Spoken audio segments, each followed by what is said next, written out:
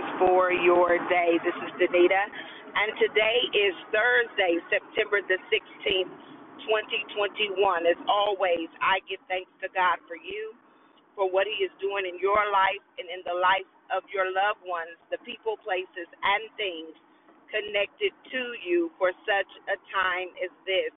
Nothing is by chance, nothing is by coincidence or by accident.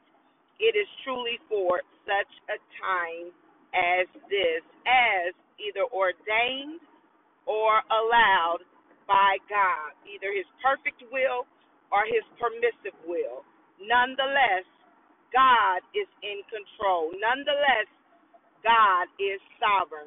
Today is Yom Kippur, which is the holiest day of the year for the religion of Judaism or Judaism. Why is that important? Because our father was Jewish. Now, in the Jewish culture, those who practice Judaism, they believe only and solely in, I'm not going to say only and solely, because there are Jewish people who are called Messianic Jews, which means that they believe in the Messiah being Jesus Christ. And then there are Jewish people who solely practice Judaism, in which they read the Torah, which predominantly consists of the first five books of the Bible: Genesis, Exodus, Leviticus, Numbers, and Deuteronomy. How do I know all this? Because I have a dear friend who practices Judaism, meaning that's what she believes. Last year during this time, she was able to arrange a call where a few friends of mine, Christian friends, were able to listen to and ask questions to a rabbi to discuss the times and the seasons that we are in right now. Now, some of you might be asking, well, why are you doing all of that? Because I have to understand it is something that God has given me a hunger and a thirst for, is to understand the historical aspect of the Bible, the historical teaching of the Bible. And so if there's an opportunity for me to connect with people who still practice that way, then that's what I'm going to do, so that I can get the full understanding. See, when God made us all, He made us all differently in terms of our relationship with Him. If you are a parent of multiple children, or even if you have multiple children in your life, whether that be your nieces, your nephews, people that are dear to your heart, you know that the way they interact with you is very different. You know that the way they go about things is very different. And so we are no different than how we deal with the Father and how the Father deals with us in terms of our relationship with Him.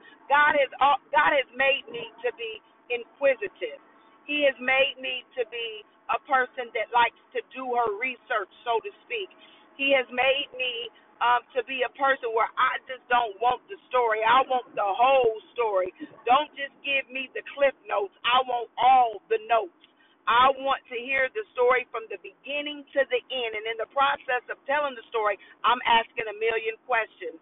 Some people get offended by that because they don't want to be asked questions. They just want you they just want to tell you the story, and they want that to be that. But because my daddy made me, and my daddy understands how He made me, He's my creator, He's my maker, He's the lover of my soul, He's okay with me asking questions, because that's how He made me to be. And it's in that asking questions God has used me to be in the position that I am, because in the position that I am, I have to ask questions. I have to get to the root of the issues to understand how to solve the problems that we face sometimes in the educational system. I have to get to the root of the issue. So I'm going to keep asking until we get to the bottom of it. So God understands that He needed made that way in order for me to be put in the position and in the places that I'm in to make a difference in the earth, not only for his purpose, but also for his glory. So don't ever apologize. Hear me clearly. Thank you, Holy Spirit. Don't ever apologize for God making you the way that you are. Yes, it might bother some people. It might get on some people's nerves because they don't understand that there's a higher purpose for that which God put in you. There is a higher purpose for when people tell you or have always told you you talk too much. There is a higher purpose for that. There is a higher purpose for, you being assertive. Everybody may not get that. But see, there was a higher purpose for Peter being the way that Peter was. Even though Peter denied Christ, there was a higher purpose for that. So don't ever apologize for the higher purpose, because I want somebody to get free and stay free and understand that God made you for his pleasure and for his will. He made you for his pleasure and for his will. So don't ever apologize for being outspoken. Now, God may need to, he may need to groom that and sharpen that so that in your outspokenness you are speaking out of wisdom and insight and revelation, and that people don't see you, but they see the Christ in you, even in your outspokenness. But don't ever apologize for being outspoken. Don't ever apologize for speaking truth to power. People used to tell me all the time, Danita, you'll just say anything. But God has helped to, now in my younger days, I would just say anything, and I really didn't care what people thought or how they felt. But see, God had to mold that. He is the potter and we are the clay. God had to fine tune that. So that in my outspokenness, in my speaking truth to power, that people could hear me. And so he had to give me favor both with him and with man and with those in power and with those who had the power of the pen. So then when I was able to speak, in some cases, not in all, because no matter how well spoken you may be or how spoken you may be, some people are just not going to receive it.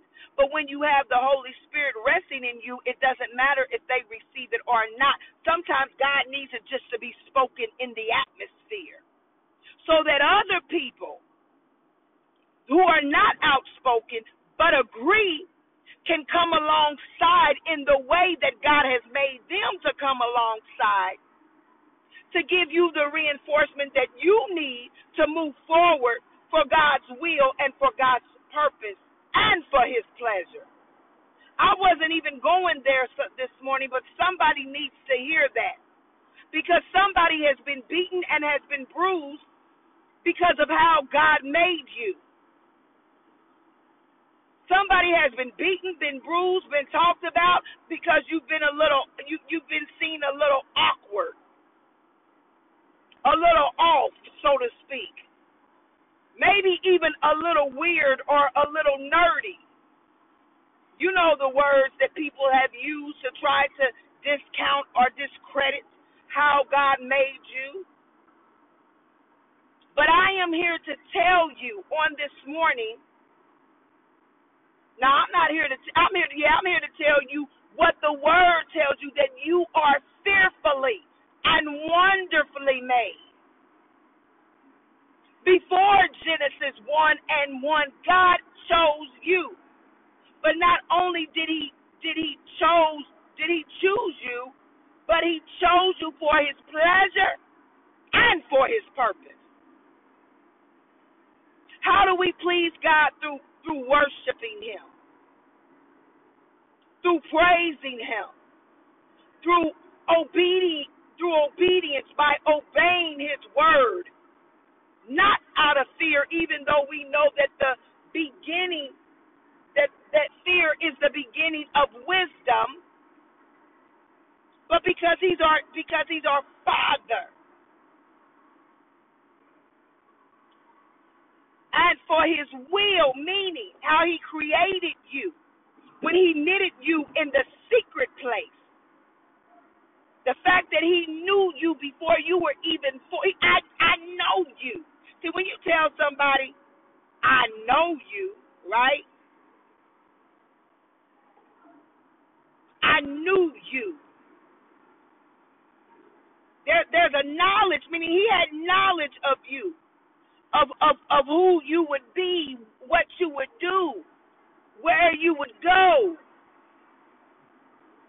your likes, your dislikes, your jobs, the people that you would meet along the way. He said, I knew you. He had knowledge of you, everything that came with you, the things that worked out, the things that didn't work out, the relationships, the things that you were going to do well, and the things that were going to be challenging for you. He said, I knew you. He is the lover of your soul. Don't ever apologize for how God made you. Now, you may need to apologize for not knowing how to properly use what God gave you. And we all have to do that. Because without the Holy Spirit, without the guidance of the Holy Spirit, then what we use can also be just as dangerous. That ability to speak truth to power can be dangerous if not used properly. Because, see, the devil, the enemy, also has a way to look at the things that God gave us and to taint those things. See, everything that God made was good, but the enemy comes in and he has a way of tainting it. He has a way of using it for negativity, for sin, for evilness. Sex is a good thing. Can I say that? When it's done between a husband and a wife in their bed, however they choose to do whatever they do in their bed, sex is a good thing. But the enemy comes to say, you can't wait for it. You can't wait to marriage. So do it now, which is fornication. The enemy comes and says your husband or your wife is not meeting your needs, so you need to step outside of your marriage and have sex with someone else. That's adultery. So everything that God made good, the enemy comes to say, money, right?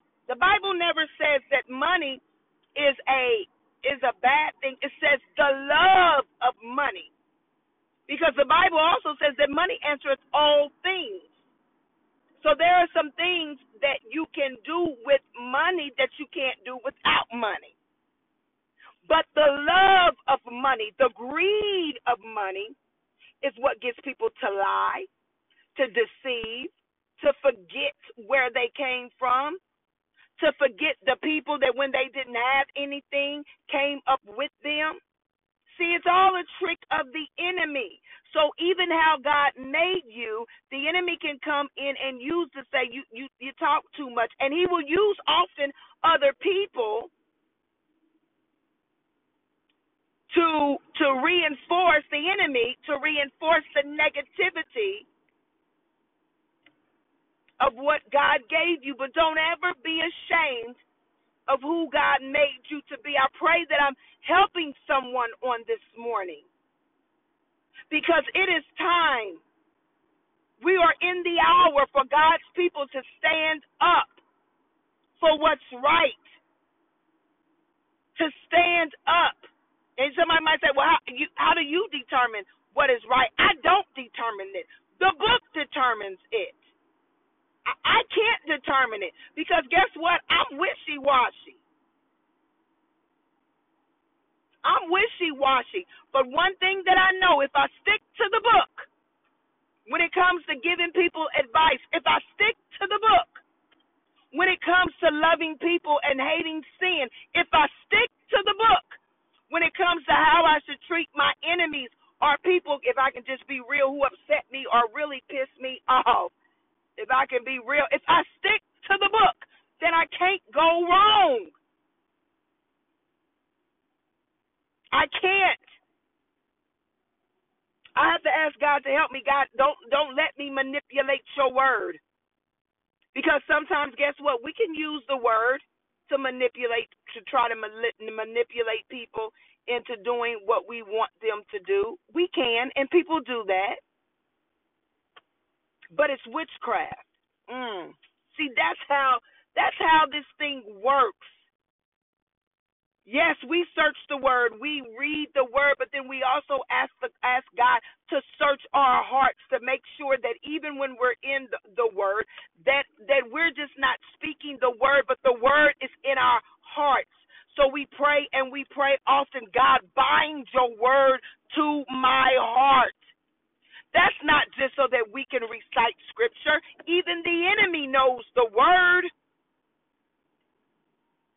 But it's so that the word can penetrate our very hearts. So that when we speak the word, we are speaking the word from our heart, from our mind, from our soul.